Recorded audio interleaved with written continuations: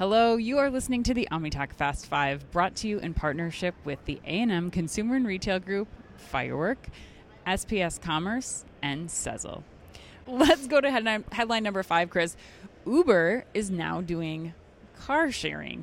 Yes. According to Motor Incorporated, shout out, I think that might be the first time we have had a Motor Incorporated. First and last, I'm guessing, Ann. Maybe not. Yeah, maybe You not. never know. Maybe not EV, Motor EV's Incorporated. big. We could You see found this article. Where are you scanning Motor Incorporated, by I'm the not. way? I'm not scanning Motor Incorporated. Okay. This I heard not on in another your, business It's not in podcast. your regular routine no, to no, look no, up no, Motor no. Incorporated? Okay. Not yet. It but came your way through maybe, like a service? Maybe, Okay, yes. all right. Okay, so Uber announced it will soon bring its car sharing service to North America after having offered it for a few months in Australia. It's going to be offered alongside the company's existing ride-hailing and food delivery services. Uber Car Share is what it's called. It will allow owners to rent out their vehicles when they don't need them. From the user's point of view, the Uber app will allow them to view available vehicles in their area, select one that fits their needs, and budget. Pickup and drop-off will then be arranged with the car's owner, which means that unlike traditional rental cars, users will likely not be able to take a car to a different city and leave it there. At least let's hope not. Let's fingers crossed, man. That would not be good.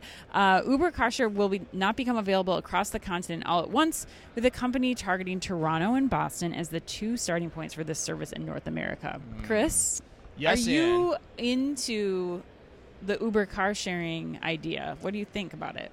Oh, man, Ann. It's unique. You know, I think it's an interesting idea. The news cycle's been slow, Ann, I think, recently. Because, you know, honest, I'm trying to find the bridge here for omnichannel retail, but I'm going to do it. I'm going to make the effort here. I think it's a cool idea. Mm-hmm. Boston is a unique starting point to me. I mean, I remember one of the first, you brought up business school before. One of the first business school cases I ever read was on Zipcar, which was a car-sharing company that started in Boston. Yep. And it's a tough business model to make work. And so, you know, again, to me, so, you know, with that aside, the question is, what does it mean for commerce and retail? So I think the cool thing about this idea is that if it takes hold, it means more people have access to cars. Yes. More people have access to cars more cheaply, which means more people have disposable income, which means more people can get to places to shop and then spend more. So for that reason, I like it. I tied it together. Woo! Well, I think the difference between Zipcar and Uber Car Share, though, is that Zipcar were cars that were owned by Zipcar. Yes. So that's you're removing that major point of capital investment here. You're leveraging what people have that's sitting in their driveways, which is sitting in their driveway at work. It's a good portion of the time. We've already seen companies do this well, like Turo, but I think the difference here with Turo is that that's a different app. That's a new customer. You have to get on the app.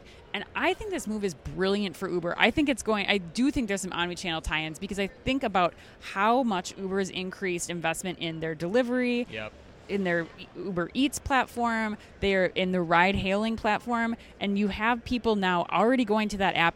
I looked up, they have 130 million people have used Uber in the last month in the U.S. Like, that's crazy. So it's something that we're used to going to, and now we'll see car sharing as another option. I think there's huge benefits when you start to look at corporate visits too. Like, instead of going, we see so many people at the airport waiting for their Ubers last night. If you could just go into the parking lot and get a car right now instead of waiting for that Uber for 10 minutes, like, there's applications there.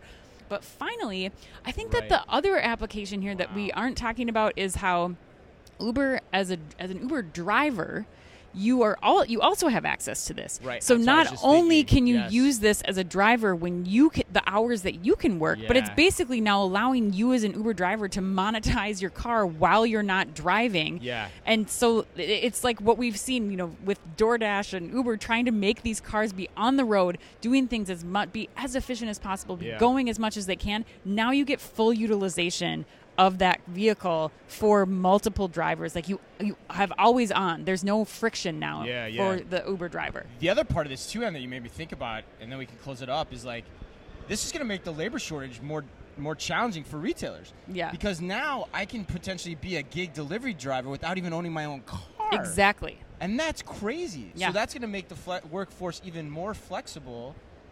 And it's all in one app. Like, wow. Yeah, that's big time. So retailers actually pay attention to this, because you could be working a lot harder to find that employee to stock your shelves